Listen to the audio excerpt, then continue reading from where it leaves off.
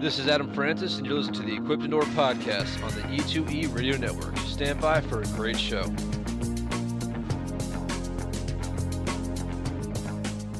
Hey guys, welcome to another great episode of the Equipped Indoor Podcast, episode 409, with your host Adam Francis and Robert Oliver. Dan Eastland will not be joining us today because I don't know why is Dan not joining us, Robbie? I was gonna do something inventive, like he got trapped in a burning building saving children and made it out and had to take the day off, but that just sounds far too heroic for Dan. Well, this is take two. I would have thought you would have had something good behind. Well, you know what? I feel a little better now. We had some technical difficulties before. It caused us to switch computers, so hopefully the sound quality and everything is going to be at a level that you guys just love and yada yada yada. Dan actually had a family emergency, a death in the family this past weekend, and or latter part of last week and on through the weekend, because of course he doesn't live where his family lives and had to do some traveling. Yep. And has put him way behind for getting this week's work done, so that he can leave work early this week to go with you to. Right, that's what you preach. There you go. There it is. Very excited about getting out in the field. Spring is finally here. We had a long, lonely, dark, snowy winter. This has been a winter for the record books, I think. Just cold. I mean, we got some pretty good amount of snow. We didn't get the heavy snow like they did up in Massachusetts. It's record breaking up there, but this was one of those winters where we are all glad that winter is gone. Well, I was actually just thinking about this morning, Adam, when I got up. I turned the heat off and all at night, and yeah, I'm under blankets. What's it matter if it gets cool in the house? Yeah. And I got up this morning. It was 55 degrees in the house, and I realized, I'm really comfortable right now. And then that scared me. Holy crap! If I get acclimated to being comfortable at 55 degrees, what am I going to do 2 months from now when it's 100 outside? Yeah, you're gonna be a hurting puppy, man. I'm gonna be suffering. So, well, it happens, but we'll adapt and overcome because that's what we do. Yeah. So let's see now. Of course, my other computer now that had the show notes is not on. So that's finally restarting. I'll tell you, Robbie, I am ready to invest some serious cash in a permanent podcasting station. That's all. Like a standalone computer, all that computer does is record and publish the podcast. You know what, Adam? Again, it's coincidental you bring this up. 2 days ago, I was thinking. Now you better be careful. That's dangerous. Yeah, I know. What I've got going on my computer right now, that is enough to slow it down. Okay. Okay. How much is really going on there? Because I know you've heard the science talk on technology nowadays that says one of our modern smartphones is more computing power and technology than what NASA used to put the first men on the moon. Yeah. If my phone is more computing technology than what put men on the moon, and my laptop is way more than my phone, well, how much computing am I doing right now to slow that device down? Well, Skynet is inventing itself. Right. So that's where all the processing power and the RAM is going to. Skynet taking up my bandwidth too? I believe so. I believe so. Skynet is, that's what they're doing. Or the government's hacking your phone to use its bandwidth to, Hey, you want to hear something funny? What's that? One of the leading companies out there in the technology and development of robotics right now is a company in Japan that is making these exoskeleton suits, and then they're also making robots that are used by the healthcare industry, so that one single nurse has the strength to pick a patient up off the bed and all. Well, the crazy part is the company that's building these robots and exoskeleton suits, their name is Skynet. Really? Yes. Did they do that on purpose, or is that just They claim not. They claim not, but nobody believes it. That's what I do that. Everybody thinks it's tongue in cheek, but they say no, we didn't. We didn't even think about that. That's pretty awesome. That's what I'd do if I had a robotics company, just for shits and giggles. Right. It'd be Skynet all day long.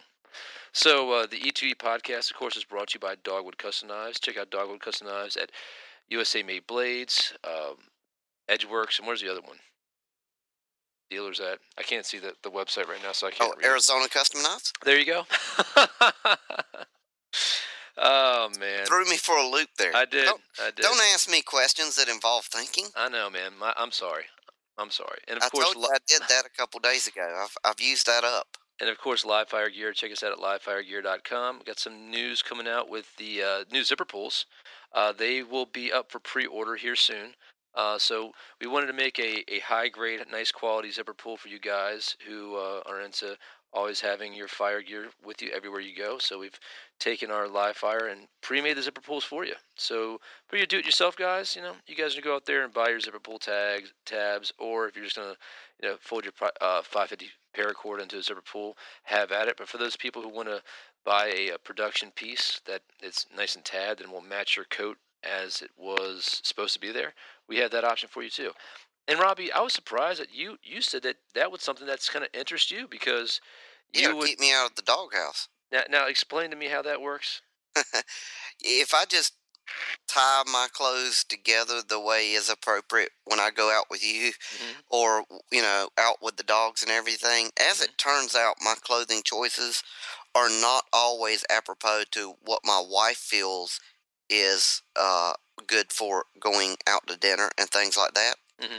So, pre-manufactured tabs and stuff like that that I can put on my clothing that my wife will not go, "You're not going to actually wear that, are you?" So this is wife camouflage. She wouldn't It's even. why she will not even recognize the fact that I have survival mentality that particular coat. The funny thing is start putting them on your wife's coat. Then Yeah. you're even more so. Yeah. All your backpack zippers, everything. Yeah, well, she would get a real big kick out of it, Adam, whenever she says, "You're actually not taking a bag or anything." When I look at her and go, "Yeah, I don't need one. I hid everything I need in your clothing. Don't lose my knife." Oh yeah, "Where is it?" "I'm not going to tell you." that's right. "It's You'll sewn you'll into the liner of your coat." you're gonna move it. So that'll be coming out here real soon. We're excited about that. And what we know, we have some other technology we're working on and items we're working on from Livefire. So just stay tuned. We just want to, get out one thing at a time. Don't want to bombard the market. And also, we want to make sure it's the top quality and everything's perfect for you guys out there. So just keep your eyes out because we have some. Robbie knows about what else is coming, but I'm not Yeah, allowed to say anything about it. there's some cool stuff in the works, and I do appreciate, Adam, the fact that things aren't hitting you 10 times, 10 things at one time. Hmm. Generally, and I hate to throw somebody under the bus. UST Survival Technologies, Hmm. since they've gone in with Walmart Yeah. and all their products are at Walmart now, Hmm. it's like UST threw up on the market. It's like all this crap at one time. And it makes me question the quality control. When I see a company like Livefire, they release a product and they make sure it's right before they move on to something else. That's Yeah, I can have a lot that's more faith in it. You know That's what I'm saying? it's very important.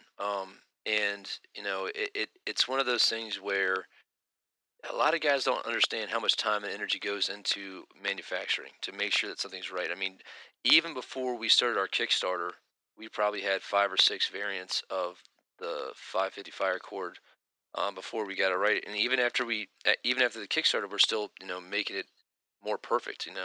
Well, you, And dealing with manufacturers and stuff like that, and making sure all the quality control is there. It's a process, man. It's exciting, but it is a challenge. It's not you as know, I not don't that make easy. anything.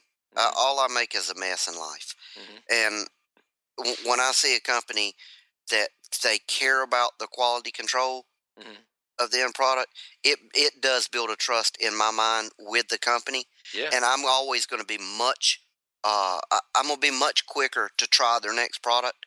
That $20 that I could spend on, I could eat out twice this week instead of once, or I could buy this product. Hmm. And I'm going to be more apt to go, you know what? I'll have a sandwich at the house. I'm buying this if I know that that company's quality control, if they care about things like that, I'm going to be more excited about whatever the company comes out with next. And Hmm. I have to give it to Livefire. Consistently, everything I've gotten from 110 to the next, Hmm. it's either been as good or better. Do you mean It seems to, everything? You mean everything you and Dan have removed from my home? yeah, everything I've stolen from you seems to get each time I kleptomaniac myself in your office. It's a better haul than the last time I ripped you off. Well, one thing that's important, and we've talked about this before, from E2 and everything. When we talk about survival gear and whatever, it's not like we're talking about a video game. You know what I mean? If you don't like the product, or if it's not working or meeting your sensibilities, where you're just out a couple bucks. Now, this is a product that somebody's going to go out there and they're going to rely on this product to get them out of a sticky situation if that situation presents itself. And that is something that we really take seriously. I mean, fire arguably is probably one of the most important. I know we go back and forth between shelter and fire and that whole conversation, but realistically, if you need a fire in a pinch, that's what we're selling. That's what we're trying to do. So it's just one of those situations. Even to the fire cord, Adam. I remember the very first prototypes of the fire cord, Hmm. and it worked. And I Hmm. was like, yeah, this works. And then by the time you went through several more, and we got to the sample I got from the actual production run, it was even better. And that was just over a couple months' time Yeah. from that prototype to the finished product. Remember You know, the first one had no inner strands. It was really super super waxy. yeah. Yeah. So it's work. It was work. Honest to Pete, I was playing with a piece of fire cord yesterday, Hmm.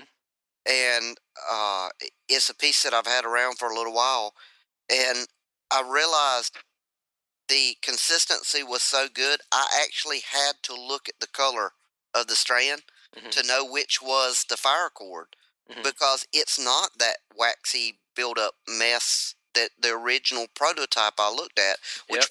was a working product. No Yeah. question, it did the job. Yeah. But just the consistency change between then and the piece I was looking at yesterday, the finished product is crazy. There isn't that waxy buildup on there. There's not that excessive amount of not usable product. Yep. It's become so refined that I was it's like I said, coincidental we're talking about it today, because just yesterday I was actually thinking about that.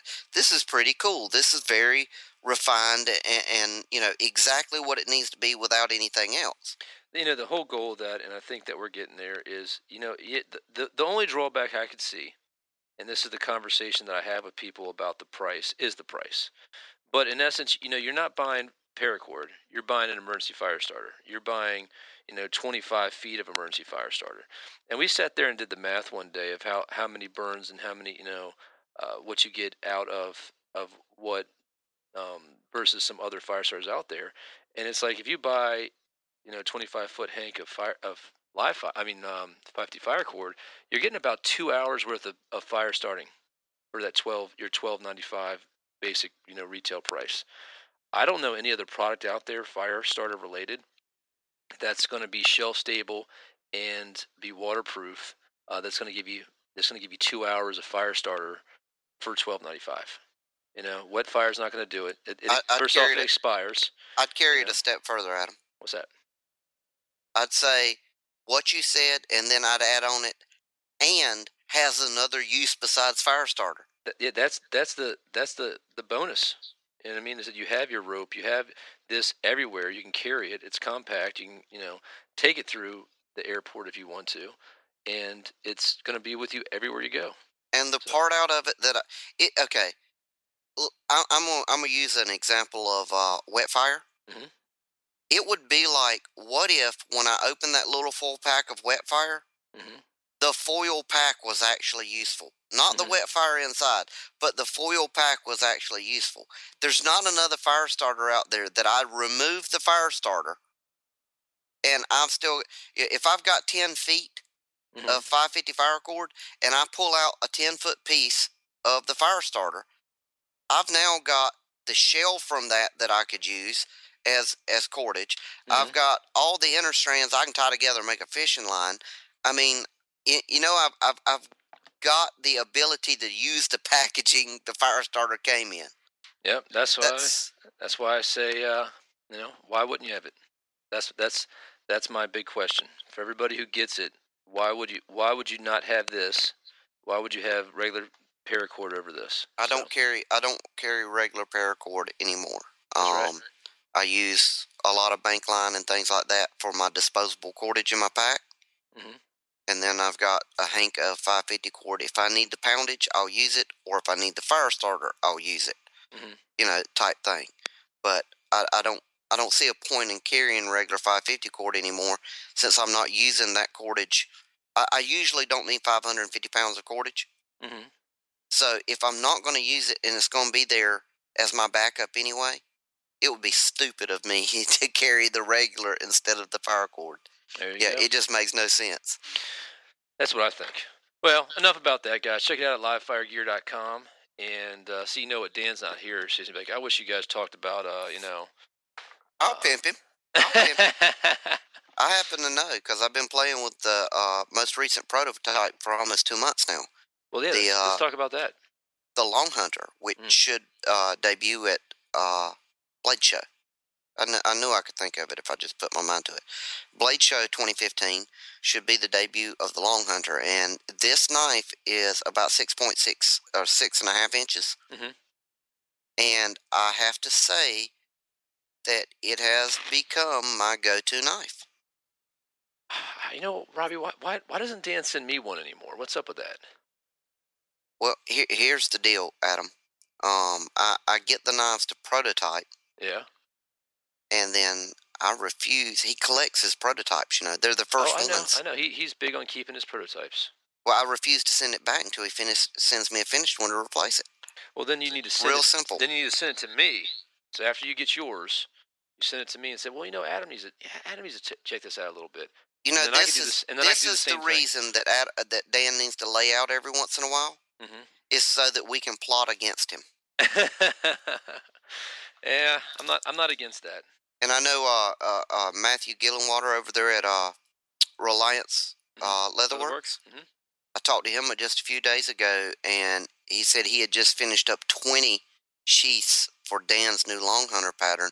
Nice. So not only is the sheath going to be the knife going to be available, but the sheath will be available too. So he's right on. He's plucking right along on that. Uh, I do want to mention the reason. One of the major reasons this new design is kind of tickling my fancy. Hmm. And we often talk big knife, small knife. Hmm. A lot of times we're not speaking with the best vernacular, I guess, because uh, most of the time when you and I have that conversation, we're talking overly thick knives. Yeah. This knife is no thicker than the rest of stuff Dan's producing. It's available in like 1/8 and 3/32 thicknesses. But that extra length, the extra 2.5 inches there from like a 4-inch knife Hmm. to this 6.5, I've got a history of using old hickory knife, butcher's knives, because I Yeah. used the same knife outdoors that I used in the kitchen at home. That extra 2.5 inches makes that knife a dream to use in the kitchen as well. Chopping big vegetables and things like that. Hmm. It really gives me a little more reach without any more thickness. Edge geometry, because of the grind, because of the thickness, is perfect. It's nimble, it's light, it's easy to use. But that extra, you know, if I only had another inch at him. I was waiting for that. He's not here, so I had to do it. Well, you know what? I wish you were coming to PWIP now too, because I want to mess with that blade before Dan finishes the prototype. I mean, finishes the. Well, I guess it doesn't matter because if you're gonna get the finished one here too, I can play with it here. Blade Show will be here before we know it. I'm gonna throw Dan under the bus right now. What's that? He he ain't here, so you might as well do it. his son is actually an amateur knife designer and an amateur knife maker, and he's just a kid. He's like 12, 13 years old, and has got some interest in designs. And since I work part time for Dan, proofing designs and testing prototypes and all this, his son said, "Hey, Mr. Oliver, would you help me?" And anytime a kid says, "Mr. Oliver, will you help me?" Of course, Johnny on the spot. And I was looking at his designs and playing devil's advocate. Mm-hmm. As we finished the designs, I asked a question. So, what blade steel are you going to use for these? Mm-hmm. And he said, I don't know. My dad says this and that and the other. And I was like, you know what you need? CPM 3V. So basically, I talked Dan's kid into using CPM 3V so that Dan would have to buy a CPM 3V. Oh my gosh. I'm going to have him make my uh, uh, production or my finished Long Hunter Mm-hmm. in leftover CPM 3V that Well, he had from his kids' work. well, does Dan have to buy some new machines to make that happen? No, because he is tooled up to work with the S35 Yeah. BN. The 3V is actually a little less hard to work with Mm-hmm. than that. Oh, that's pretty cool. So I think if this goes well and we put enough pressure on him, Mm-hmm. I can get Dan to start making the rest of the dogwood knives available, or at least some of them available in the 3V steel as well, Very cool. which is my favorite knife steel, which is why I'm pressuring There him. you make it happen. Well, awesome, man. I can't wait to see what Dan and Sons. There's a new knife company for you. There you go. All right. And down it, down it. Well, hey, man, what else we got going on today? Well, I have a little gear pick related to my weekend. All right, shoot. Well, you Uh, know what? Actually, we haven't talked about our weekend yet because that was on the first recording of this. yeah, when the computer crapped the bed. Yeah, yeah. So I guess we should do well. First off, let's do the regular news and stuff. Guys, recently we've missed a couple episodes where we apologize. A little bit that's on me, and then it was on Robbie, and then it was back on me. I had some pretty severe chest infection. Started back in February 17th. I was actually at work and hacking up a lung, and my lieutenant pulled me aside, and he's like, "You need to go home." And I was like, no, I'm good. He's like, no, that wasn't a question. you you need to go home right now. And I'm like, but LT. He's like, no, no, you have a No, good one. I'm not catching what you've got, Jack Yeah, Wagon. yeah. Go home. Well, you know what? I ended up getting him sick too. I think. But it's something just hit this area up here. Even the doc said it. So I went to the doc once. They gave me antibiotics. I went back to the doc. They gave me some steroids and some other spray. But I ended up losing my voice not once but twice. I mean, to the point where I was like talking like Don Corleone. It was horrible. So the last time we were planning on recording the podcast, I called Robbie up and he could barely make out what I was saying. Um, so we pushed it back, I and feel your LT's pain, Adam.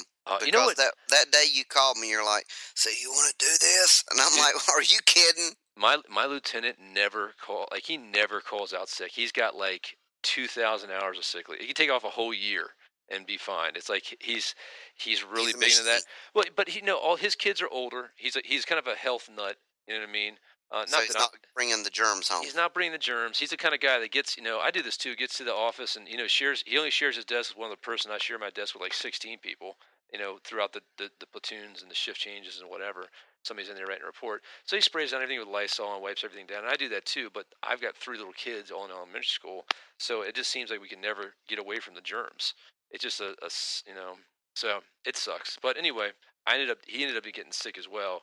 But he actually already had leave planned, so he wasn't hurt that bad. But so guys, we're back. Sorry for that. It's taken a toll on video production, of course, because I can't talk. And then when you can't talk, there's just no use in making a video. You guys don't want to see me raspy throat and the mic's picking up the wheezing and everything and coughing.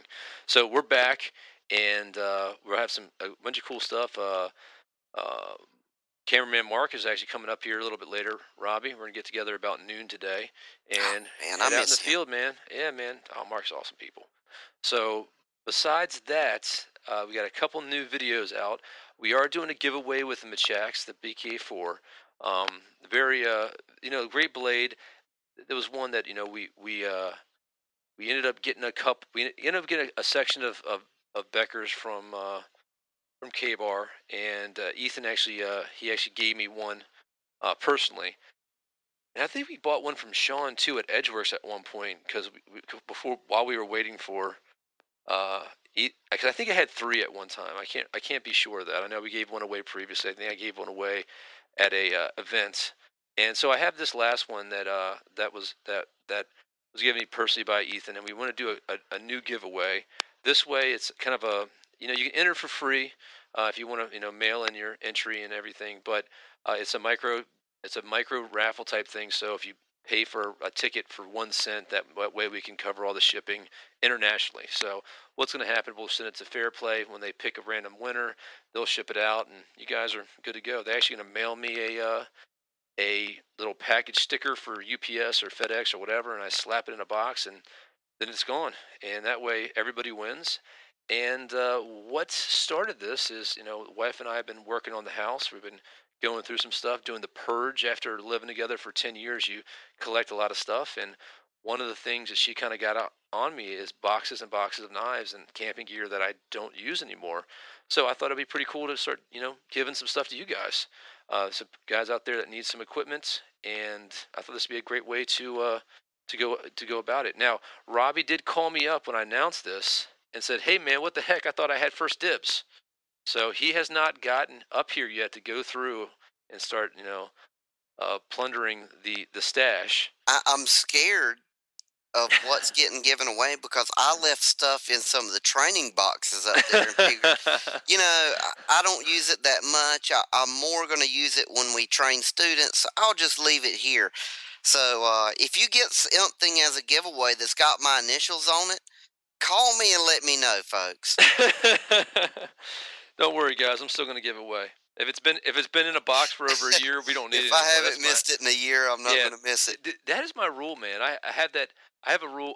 My rule is the year. If you don't use something, and this comes without reason. I mean, this is not like something to maintenance your house or something like that. But if something doesn't happen in a year, and you probably don't need it anymore. Just thin the collection of junk. I think the only thing in the knife boxes and the gear boxes that I want to keep would be my Buck 119 specials in there. Yeah, I'm not giving that away. Okay, because that was a gift from someone else. Yeah. I'm not going to give away any of your stuff unless I find something. I'm like, hey, man, do you want to give this away? And you say, yeah, well, then we'll do it. We'll pull the trigger on that. I think the Buck is the only thing you I do give away. I do need to. I do want to do a big ticket knife at the end of this. So probably one of my nicer blades that but it's hard to choose. It's hard to choose. It is. It's very hard. And I gotta figure that one out. But speaking of nice blades, I did get Andy Roy's new Bushfinger production blade, and also I got something from Carter Cutlery. Very beautiful blade. I guess I don't even know how is it the not the Kajiki. That's not right. It's whatever the word is for the Japanese word for a blue marlin. So it's a very nice. I can't see the testing on that Carter Cutlery. You know what, man?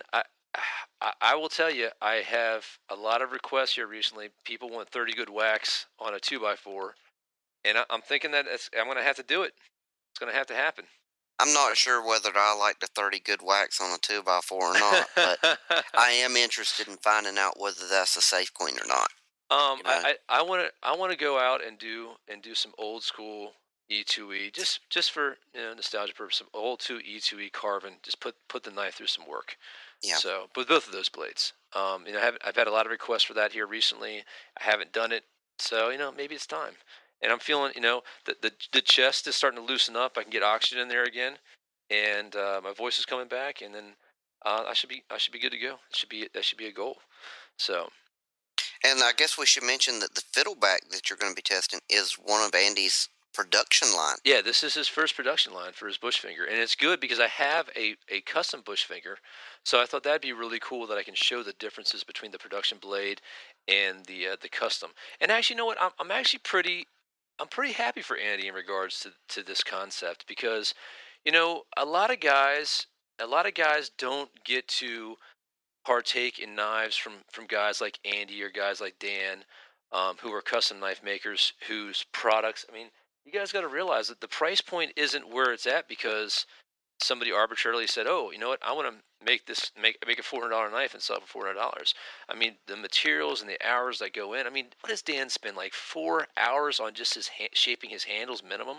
Oh yeah, oh yeah. I mean, and he's an artisan. I mean, if you just think about what you get your hourly rate is, and if you were spending 4 hours just on shaping one of these handles, I mean that's a lot of time and effort. That is not That That's is not not the. counting grinding the Oh blade. yeah, that's just one part of it, or pinning it, or what. I mean, I'm talking about 4 hours of sandpaper in his hand, you know, I should say sanding the handles, not shaping them, because shaping them is other stuff.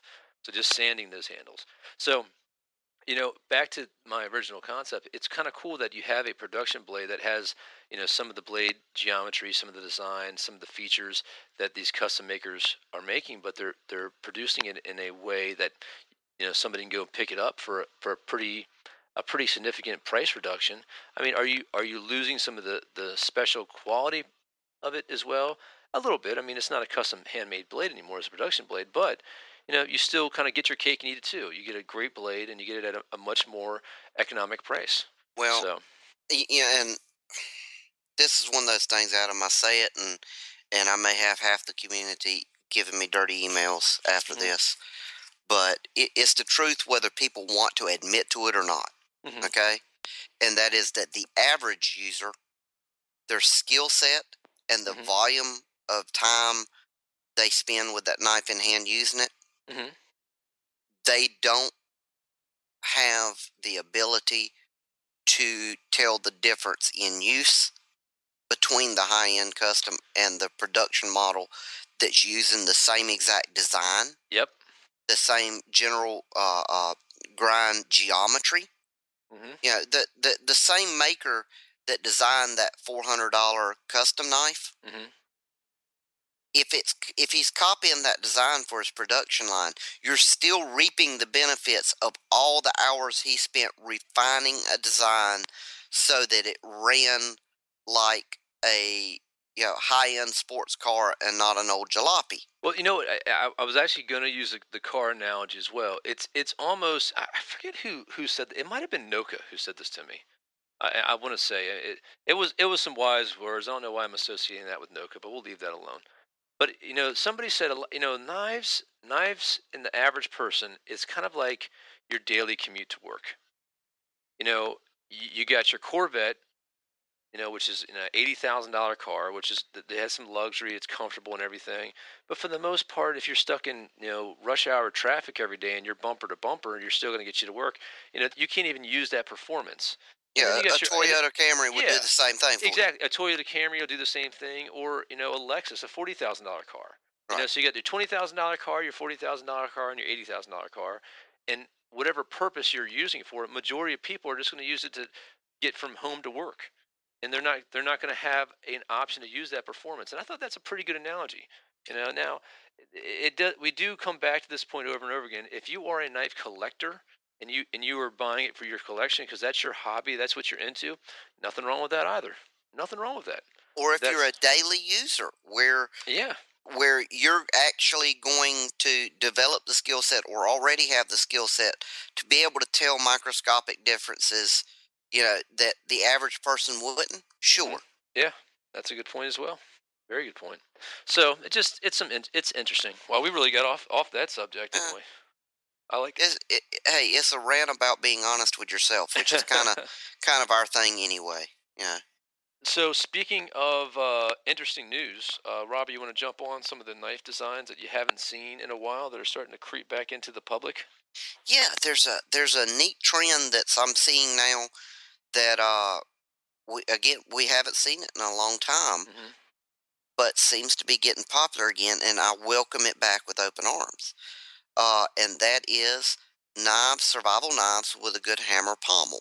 hmm If we think back to the old U.S. Air Force, the Ontario still makes one, model 499, I think, Yeah, 490 something. Anyway, the old Air Force survival knife had that big honking solid pommel on it, yeah, and I like that as a place to put it in the palm of your hand to do some work, hmm or tap it on some acorns to bust them up, that type of thing. Not been seeing that in the last few years. Well, just like recently, this year, 2015, I've noticed two players in the market. Both are coming out. Condor has one, hmm as well as Buck Knives has a new survival knife that has a hammer pommel. yeah. I'm really excited about the Buck one. Uh, Although I'm going to bet, and I haven't got a price on the Condor yet, The Yeah. Condor is likely going to be able to come in less expensive than the Buck, but I don't know that for certain yet. Well, I bet was the Condor. The street price probably 35, 40, wouldn't you think? Probably, and the Buck Street price is going to be about 55. Yeah. I do have one of the Bucks pre-ordered. So Awesome, yeah. And then awesome. it's five. Is it 581? Is that the model? Uh, why don't you ask me a question I don't know an answer to? And the Condor is what is the name of the Condor model? Had it here before. This is The what Buck happened. is the 683, 683. and 581, 683. That wasn't bad. yeah, it's all numbers. Who needs math? Yeah. And Uh, and the Condor is the final frontier. the Final Frontier. Yeah. Both both handsome pieces. So Um, you know what here we go again. It's funny how we're seeing these trends. I think we are seeing a trend to a more economic kind of daily use knife. Maybe that's the new black is some of these hard use knives that the ergonomics are there, the cutting geometry is there, and the price point is at a real reasonable price. Where not only is this a good starter knife for people, but it might be an economical choice for a workhorse. well, and I think Adam, your terminology of the evolution is exactly right. 5 6 years ago, the evolution of durability was definitely happening with knives like the BK2. Yeah, Yeah, almost nigh on indestructible knife blade, but yeah, it was a quarter-inch thick, and it's a heavy beast. yeah. So then we evolved from there into more of the bushcraft knives, Hmm. lighter, more delicate. A lot of Scandi grinds going on. Real slicers. Yeah, And now we're kind of bringing in a little from both worlds and evolving into, I think, like you said, a more of a durable daily user. It's got to have elements from both to be successful in this market. absolutely, absolutely. So I don't. It'd be interesting. I can't wait. It is the first blade that I've seen in a while. The Buck that I'm like, you said something to me about it. It really sparked my interest because I'm like, what, we've needed this for a while. We've needed this kind of really moderately priced. The 420. You and I talked about if Buck is gonna have the everything in place to really knock out the heat treat on that, because that can be a tricky heat treat. And they did have some problems. What do you say, 10, 15 years ago? Yeah, I think probably 15 now Yeah, with and quality control. yeah, they've definitely gotten to a better spot. So And a lot of people poo poo on the 400 series steels. yeah, And y- granted, they're not going to be a CPM steel. They're mhm, just not. yeah, But if we're again being honest with ourselves and we decide whether we as an end user are going to ever be able to get the performance out of it that's there. hmm, If I lack the skill to be able to get the performance of a CPM steel out of the knife, hmm, then a 400 series steel can probably do everything I need to do. But like you said, the question is, can the knife manufacturer heat treat the 400 series steel so they don't screw it up? It is a terrible, terrible steel once the heat treat screwed up. yeah, I mean, it is 400 series steel is about as big a piece of garbage as it can possibly be if they don't get the heat treat right. mhm, But if they get the heat treat right, it can be a very economical but quality steel. yep, yep, absolutely, So, absolutely. Buck, the ball's in your court. Let's see We what sh- you do. we shall see. Sean's got one pre-ordered for me, so as soon as it gets into Edgeworks, I will be picking it up, sir. Where our buddy over there at Able to Survive, Skylar, has just got one in his hands. So new, as a matter of fact, that his video on it, I posted a link in the notes. His video is kind of a preview video Hmm. because he hadn't actually hadn't have time to test it other than cutting a box in the house type thing. Nice, nice. Well, actually, I'm going to Edgeworks today, so He may have it he by might now. have it in, yeah. So we'll see what happens. Maybe I'll have a chance to do some videos with Sean as well. That'd be pretty cool. All right, so next on the list, Robbie. Man, this podcast is flying. It's flying by the second run. Yeah, when you do things twice, you get better at it the second time. So I'm going to start using this computer from the jump. I'm not messing with my laptop with it. I, I just got too much stuff on my laptop, man. I think we're probably still screwing up a lot at them. We're Mhm. just doing it at a quicker pace. Yeah, maybe. We seem more fluid in our screw You ups. know what it is? Is Dan's not here. Just gumming up the works with Uh, his I with his jokes. I like Dan not being here every once in a while. Like I said, it's the only time we have to plot against him. That's right. Well, Robbie and He's I a gotten. powerful force when you have to face him face to face. That's right. That's right. Face him face to face. Yeah, that's Yeah, he's never mind. I'm gonna leave it alone. We got into a discussion a couple, maybe a week or two ago. This is between times that I could talk or I yeah. couldn't talk, and it usually happens. We'll have these awesome discussions. Really, really great points and really good thinkers, and then we'll be like, oh yeah, write down a note for that so we can do it on the podcast, and then we don't, and we don't, then we got nothing to talk about when it's time to hit the record button. But we were talking about packs, and Robbie Mhm. was making a comment about, we need to make a pack design that does X, Y, and Z, and it kind of fell in line with something I was thinking about. And recently I've got a bag pack that I'm doing a test on. I've been testing out for a while now. It's a larger, I think it's the Ibex 30 from VanQuest, and it's an interesting pack. And I think, again, VanQuest makes these very protective packs that are really good for cameras and gear like that. So if you're going out and doing some adventuring, you want to bring some higher end gear that you want to protect, they make some awesome bags for that. But I was thinking, I know I had this pack just loaded to bear for my week long camping trip that I'm getting ready to take, and it's heavy, it's bulky, it has a lot of snag points if I'm walking through the woods or whatever. And there's some areas that I like to go camping at, a little private, kind of don't tell anybody where I'm at area. Well, my wife knows where I'm at, but I'm like it's a secret, secluded little private space where I don't have to be worried about any riffraff or anything like that.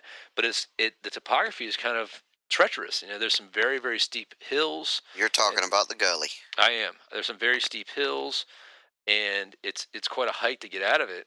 And it's not for somebody who's not, you know, you got to be in some good shape, and you got to know your gear, and you got to be, you could twist an ankle or roll down a hill or get stuck pretty easily. So there's some danger involved. And I was thinking, it's like, man, these packs, one of the most dangerous times for these things is putting them on and putting them off. I've got a lower back injury. That's when you're going to throw your back out. Is when you initially either throw it on and you twist the wrong way, or you're taking it off and you twist the wrong way after you've been tired. And it's something to think about. And the other thing is it just throws your center of gravity off. It throws your balance off. If you're going through some brush, some heavy brush, it just increases your snag points. And I'm starting to think and look back to what people were doing back in the days, and just people wore a lot of their mandatory gear on their person, and anything that they needed that extra that wasn't part of their shelter system, they probably had a shoulder bag or some kind of haversack that could move with them, that could shift the weight or whatnot if they needed to. And the other thing, it was not really an issue to take it off, or if they needed to get into it. Let's say you're doing a couple mile hike and I need to get into something or grab a snack or whatever. I don't have to sling this bag on and off again. I can just open that bag right then and there where I'm standing, and do what I need to do, and then get back on the trail. Um, and so this was a conversation we started talking about. When did the backpack culture really take off? Because backpacks have been around for, thousands of years probably.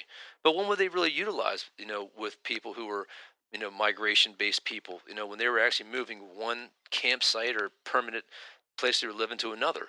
And when I say permanent, I mean, as permanent as they get, They were whatever migratory. seasons. Yeah. They were migratory people. So when Yeah. they had to migrate from one hunting ground to another, Hmm. or one herding, if they were herders and had to move their flock from one location to another or whatever, they were actually moving their entire home. But they also had beast of burden. They also had, were using different systems in regards to who would be hauling the stuff if they weren't by themselves. And what I'm trying to say is that even if you go and set up your base camp, you're not going to carry your backpack around loaded with everything once your base camp set up. You're going to break down your kit to whatever acceptable levels, and then you're going to have a smaller kit that's going to go out while you navigate wherever you're navigating to come back to your base kit. And you might have emergency supplies that make up a quick shelter for that evening, but you're going to plan on coming back to that main shelter. So that was a discussion, and and should we be looking at backpacks that are more modular, that we can dump our sleep system and everything else, and then have a smaller haversack or multi-purpose bag that is a better setup. And for years I was using that SaberCat. That was like a waist system. I refined my gear to something small. I've kind of dumped that bag as I updated my harness system, and figured out that thing's just the proportions of that and the way it was loaded out just wasn't as good. But what do you think of all that, Robbie? Well, I think we've seen uh, Madison Parker Yeah. uses an H harness setup Hmm. with a small butt pack, Hmm. you know, setup, and he goes out for 3 days to a week with that setup with no problem. Three days to 3 weeks. And I think another valid point Hmm. about the large pack is the large pack has weight itself, Yeah. just empty with none of your kit in it. The large pack itself has weight. What value is the weight of that pack bringing you once you get to camp? Yeah. You take your stuff out of it, and there you've got 3 to 6 pounds of pack sitting there, which is 3 to 6 pounds of pack you toted out there Yep. that does nothing but sit there until you're ready to go home. Yep. So I think there's a lot of argument to refining things to the point that the majority of your kit is actually on your person. And you mentioned what happened way back when. If we go back to the mountain men and the long hunters and the explorers of that time, Hmm. not only were they carrying a lot of stuff on their belt as far as like knife and that type of thing, but there was also the idea of a possibles pouch. Yeah. Their survival gear, if you will, their most important items were never further than their waist, away from them. And a lot of their clothing by that point had started developing, especially shirts, and things had pockets and pouches, and even beyond that, backups to their emergencies Hmm. uh, would often be carried inside the brim of their hat. Yeah. So there was that mentality was well used of keeping those items on your person. And then, like you said, the supplementary items is what would be carried in their bags. Absolutely. It's just it's very interesting if you start looking at it from that perspective. And most of the backpacking nowadays, they're on pre-cut trails. People aren't really going through uncharted woods. You Right. have hiking trails that you're trying to do, or you have a specific type of outdoor activity, and it's not necessarily the bushcrafting or the survival training. And I know we do focus on a lot of bushcrafting because that's what we like to do. We like to go out there and take the only amount of stuff that we need, or practice without using some of the stuff that we take, because we're trying to focus on some different skills. Well, from a personal standpoint, Adam, I'm not doing the 40-mile long distance hikes that Y- that a lot of those bigger Yeah, hiking type backpacks are for. I'm 2 to 3 miles from camp, yeah, and I'm probably going to stop 5 to 10 times on the way to camp to look at a new creek or look at this fungus on a tree or collect some tinder or do this or do that. I'm going to make lots of little stops on the way, and then once I get to camp, hmm, I'm going to, you know, I'm going to be staying there, but I'm going to be exploring, 100 yards to 500 yards from that central point hmm. in various directions, looking around and pulling supplies to from nature to build stuff and enjoy my time out there. Again, I'm not going to need that backpacking style pack. Yeah. It's just not a part of what I do. I mean, the only other thing that I was thinking about, and it like this how the system works the best too, is like when we're out with Madison and we do some hunting. We're doing like squirrel hunting or something. It's the same thing. You're not going to throw your big old backpack, and we'll be out. I mean, damn. we hunted in the field that whole day, and then we went for pheasants, and then we went and did squirrel hunting all afternoon. You know what I mean? And into the early evening. I mean, how long were we away from camp?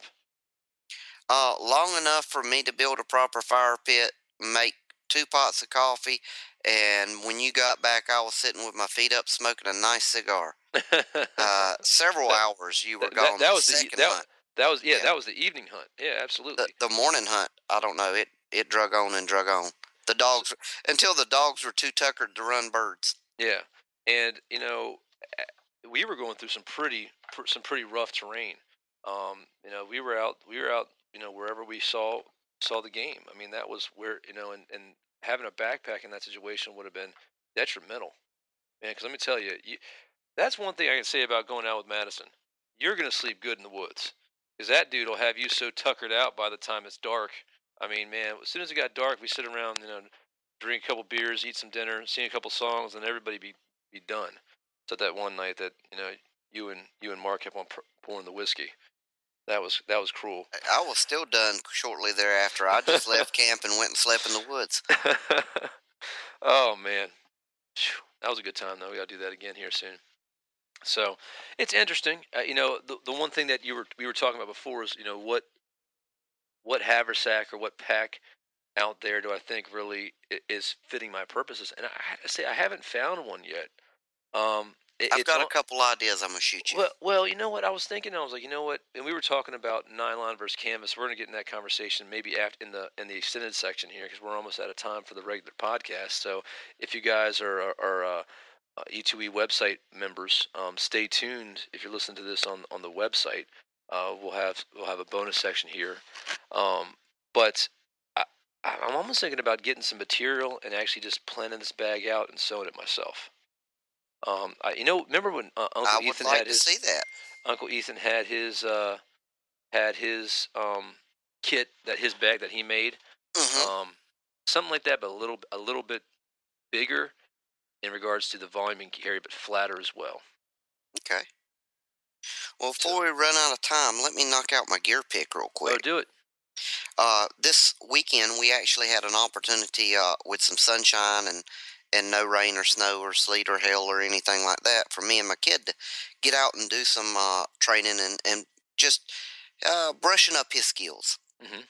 And we worked on getting water boiled from nature, Hmm. building a fire, collecting your water, boiling the water, and safety aspects of getting the container in and out of the fire, that type of thing. These are important things that, as adults, we may do without a second thought. It's trained in us to be careful around that fire when we're getting stuff in and out of it. To a kid, this is stuff that I see. It's worth practicing. Hmm. Um, and he did a great job, by the way. Had a great weekend. We really he impressed me with his skill set coming along. Kids do seem to learn so much faster than we do. Yeah, they do.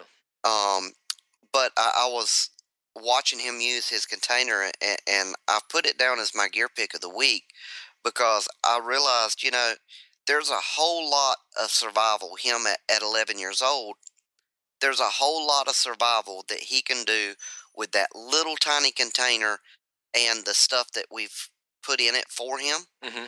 And that container is the 475 milliliter or 0.475 milliliter MSR stowaway pot.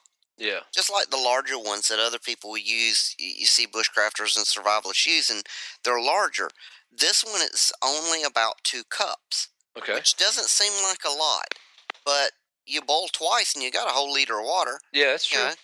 And for a child whose frame is just not that big yet, how do you put on them a full kit? How do you put on them a fire kit? Hmm. And inside that container is large enough that I can put him in there a reliable way to initiate a fire, some emergency tinder, and I choose between depending on what time of the year it is, a mylar space blanket or a disposable poncho. Hmm. Will all fit in that little tiny tin, Hmm.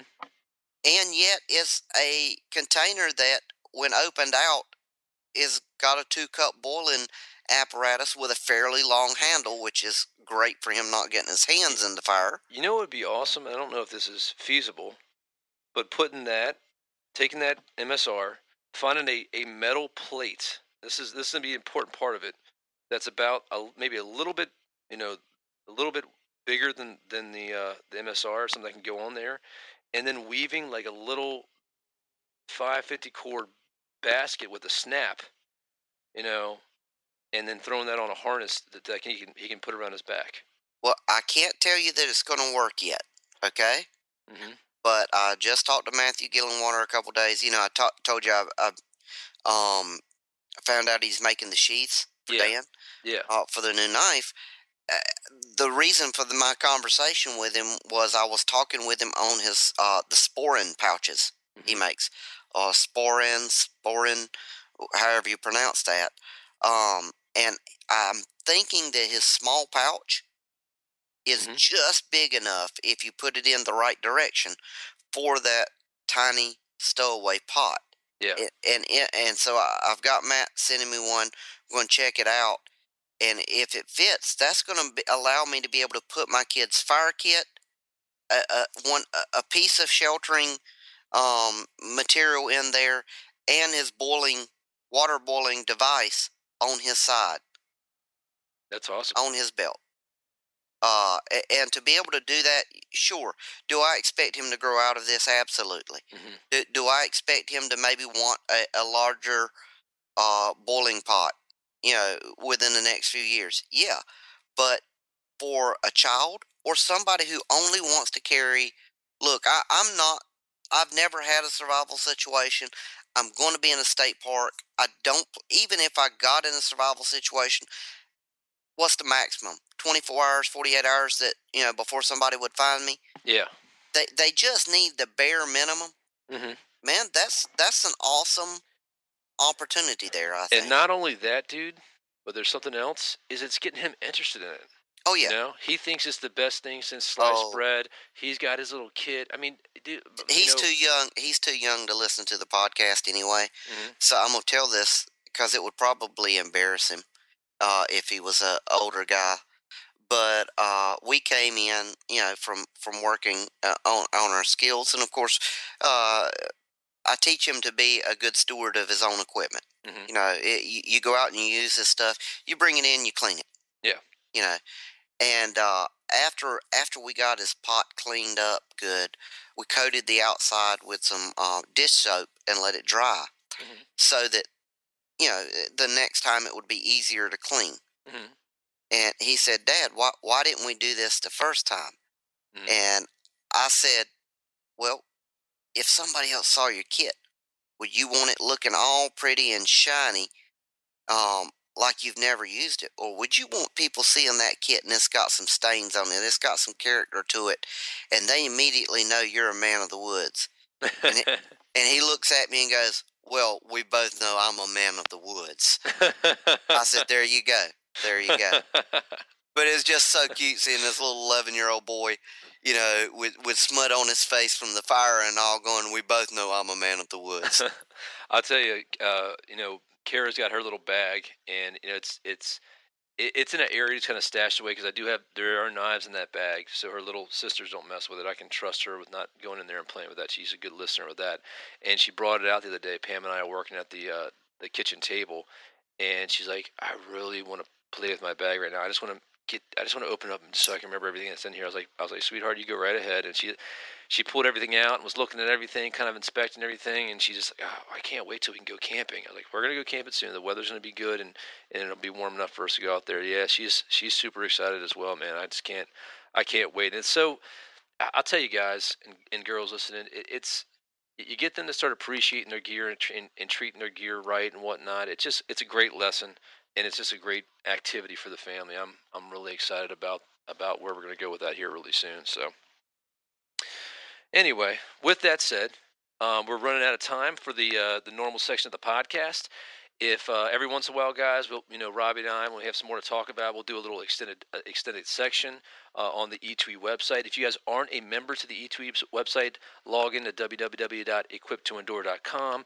sponsor us, become a member at very low price, a couple pennies a day to a couple dollars a year. We have great additional content, including our forum, article, blogs, additional training videos. The website is more focused on education experience, also being able to share your videos, share your pictures as well, and just the community that we're building on there. It's really great. We're really happy with it. It's been building up here for a while, and we're super excited about the individuals we have there. We just really can't speak highly enough about the guys. Just a great team, and it's exceeded our expectation with the community that we're building.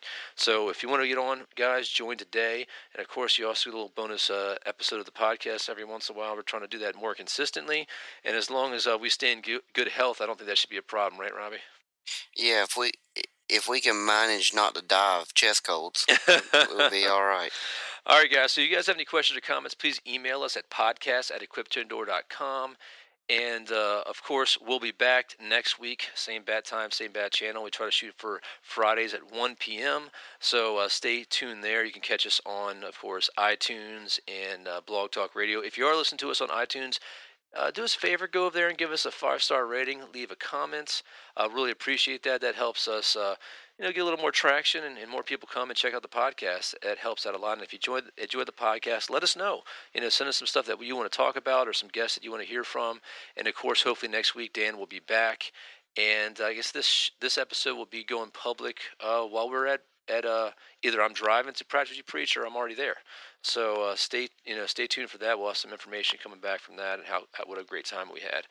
So for all of you guys, thanks for listening, and for you guys who are on the E2E website, stay tuned. We'll have some more on this after the credits. You guys take care, be safe out there, and remember, if you're not always prepared, you're never prepared. Thanks. Say goodbye, Robbie. Goodbye, Robbie. Unless you're on the E2E website. Unless you're on the E2E website. Then tune in for the debate on canvas versus nylon tarps. Where does that argument fall apart? I guess we should have told them about that. I just did. Later, fellas.